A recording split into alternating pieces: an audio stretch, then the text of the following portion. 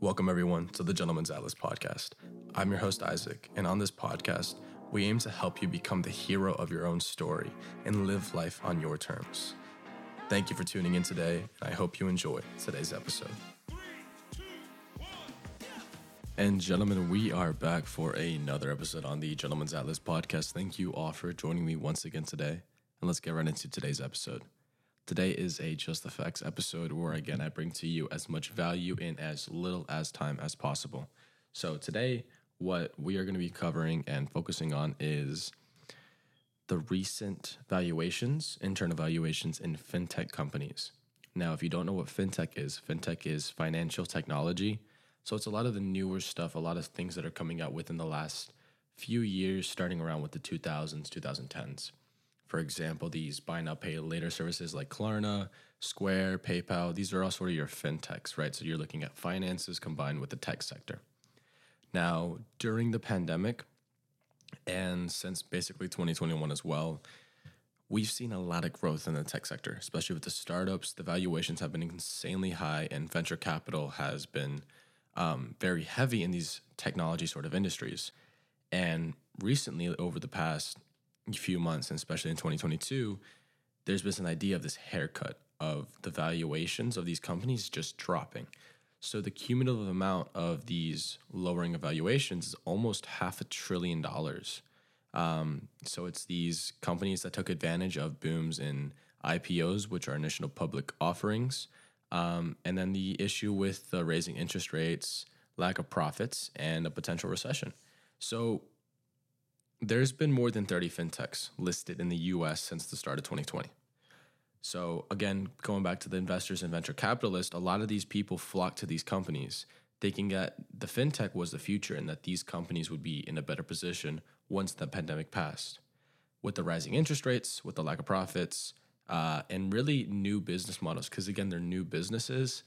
As we move towards that recession idea, there's a lot of sell-off going on and a lot of kind of catching these people where they lay. Because a company isn't great because it does well in the good times. A company is great because it can adapt and survive in the bad times, which we are about to find out how that's going to work. So these shares in these fintechs, and again, the market as a whole is down, but these fintechs, especially in technology as a sector, is incredibly down. So companies like PayPal and Square and Klarna are really looking at haircuts. And let me give you guys an example. Klarna slashed its internal price from $46 billion to under $7 billion in a private funding round earlier in July. Stripe, which is a payment processing fintech company, cut its internal valuation in July by more than a quarter. So what's going on right now? Right now we're seeing bloated and unrealistic numbers that are really having a correction and showing the true value of what these companies are worth. And the danger of fintech is, again, it's so new, right? A company that's doing fantastic, but has only been around since 2018, really hasn't had the time to go through things like the 2008 recession, or hasn't had the time to go through wars, or even before then when you talk about 1987 and Black Mondays, or when you talk about, global news like a war in Ukraine. So these companies are now being tested. So what does this mean for us as the individuals? When you're looking to invest, which is an intelligent decision, you have to, one, understand where you're trying to invest. You have to understand, two, there is a level of risk if you want higher returns. And three, you have to understand your objective. If you want to make as much money as possible and you need it in 3 months, you are going to lose a lot of money because you're going to take a lot of unnecessary risk. And the market is very volatile and almost compared to be like gambling when it's so short term. And this is why a lot of times, a lot of people look at traders like gamblers, right? You go to casinos and they pay money and they don't know whether it's going to be, 17 on roulette or if it's going to be a 0 and it's going to be green. And so a lot of times it's very risky. And if you go very short term, it can look like a casino. And again, now, the older banks, they're like the house. So they're always going to be good and they have federal easing and buyouts. But you as a consumer have to be careful. So when you look at articles like the one I'm just kind of talking about, or articles that are based around, personal finance as a sector, read it and then realize, how does this affect me? where does this tie into my life and how can I use this for the better? I'm not saying this to scare you guys, but I am saying you guys to make aware. It's like, okay, well, technology is taking a hit as a sector. So if I'm going to invest in technology, like we've talked about before, if I'm prepared, I do my due diligence, I can really get in some great companies at a lower price point. But if you don't do your research, you might get into companies that might not be around in the next 5-10 years. And that's, again, back to the point of investing. You want to invest in one, companies that have a proven track record. Two, companies that you actually believe in, companies that you believe know what they're doing. And then three, invest in people. Do you believe the CEO, the CFO, the executive team can take the company to where it needs to go? Because even with a good company and good products and good systems, a bad leader can turn that all around. A lot of great empires, for example, have fallen because of the actions of one man or one woman. And so you have to ask yourself, do you believe in this leader's ability to lead? Do you believe that they will take the company in the direction that works best for the company? And so to wrap up and to kind of segue real quick, we just talked about the $500 trillion valuation of fintechs basically just being wiped out. What we have to understand about the market as a whole is that the market will always fluctuate. The market is always going up and down, but it's always had the upward trend. It's always going to go back up. And the reason it's been so high and why it's dropping so much is that we just went through a pandemic, and pandemics can very often cause recessions. And we spend a lot of money that wasn't there, which is why inflation is so high. Now, when that happens, the stocks should have gone down. 2022 took a hit at the beginning, but the reverse turn in 2021 were extremely good, which from an economic standpoint doesn't make much sense. Why is that?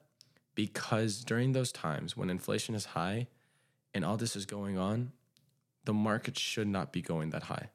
That is not a common pattern. And because of all the money we printed, the after effects are happening now. This is an aftermath of the actions that we're taking during the pandemic.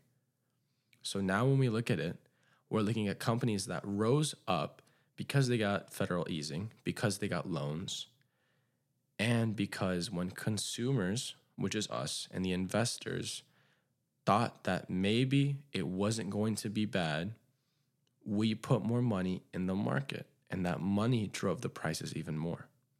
So now the market was reflecting consumer confidence, not based on concrete details like earnings per share, like your price to earnings ratio, like your dividend yield.